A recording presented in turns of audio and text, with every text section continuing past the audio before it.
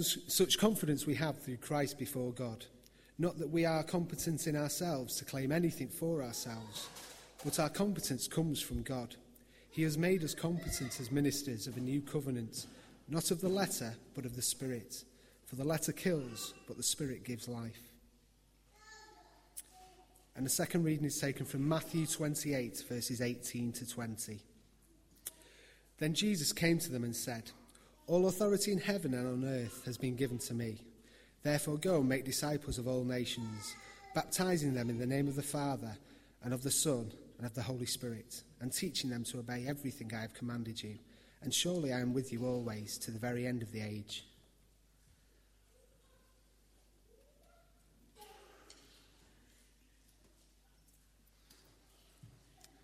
Okay, just prepare my props there, so before you get worried that I'm just not paying attention.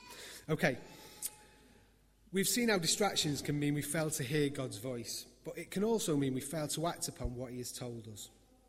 Distractions can be many things, which may be considered good in isolation. For instance, if I was playing my latest Christian CD at full volume earlier, whilst we were playing the game,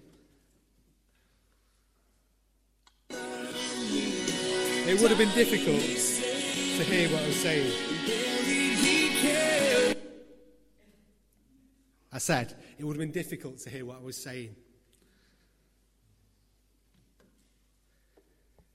Now, we've seen how easy it is to be distracted, but I want to take things a step further and see what we can do once we are listening to God's voice. The question I want to pose is this: how do you do what God wants in your everyday life, and how can we translate his wishes into our actions? Now, I've got a question. I want you to raise your hands. I want to see how many people have either watched... Yeah, thanks, Craig. You can put your hand up now. You will have done one of these things. Right, you can put your hand up if you've either watched the Euro 2012 football finals or you're planning to watch the Olympics in London. So if you're planning to do one of those things or have done one of those things, raise your hands now. Yeah, on the TV. No, you don't have to... On the TV, not an actual... Okay, so that's almost everyone. And you'll have noted at these events, the stadiums were full of spectators. And there's a small number of elite athletes competing at the centre. And that's the exact opposite of what God wants for his kingdom. We're not called to be spectators. We are not Christians to be fans of God or Jesus. We're called to be involved.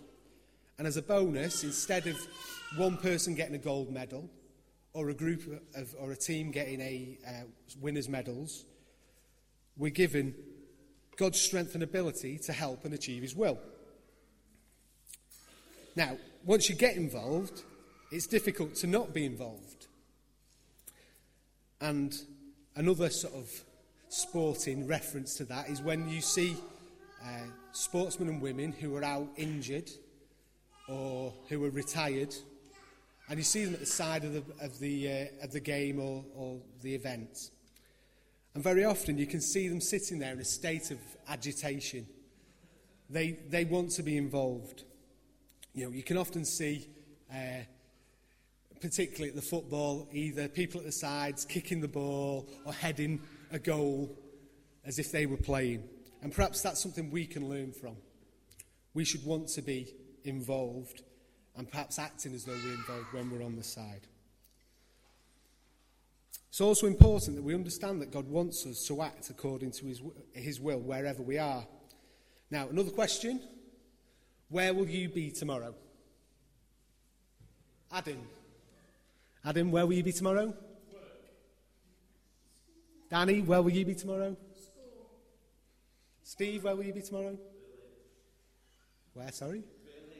Berlin. I wasn't quite expecting such an exotic answer. Callum, where will you be tomorrow? School. Okay, so wasn't quite prepared for Berlin, but essentially it doesn't matter where we are or where we're going to be. What matters is that we have the right attitude. So if you're in school tomorrow, Callum, Danny, You can do what God wants by following the rules he has given us and by doing things in his Spirit.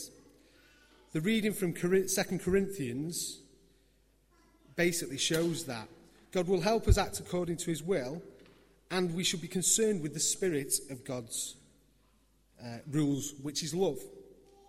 Jesus says we should love God and love one another. Let us tell people that we love God, but better still, let us show that by what we do. I want to finish with a final reading, and it's taken from Colossians 3, 23 and 24. And I hope this will show how it does not matter where we are when we serve the Lord. Whatever you do, work at it with all your heart, as working for the Lord, not for human masters, since you know that you will receive an inheritance from the Lord as a reward. It is the Lord Christ you are serving.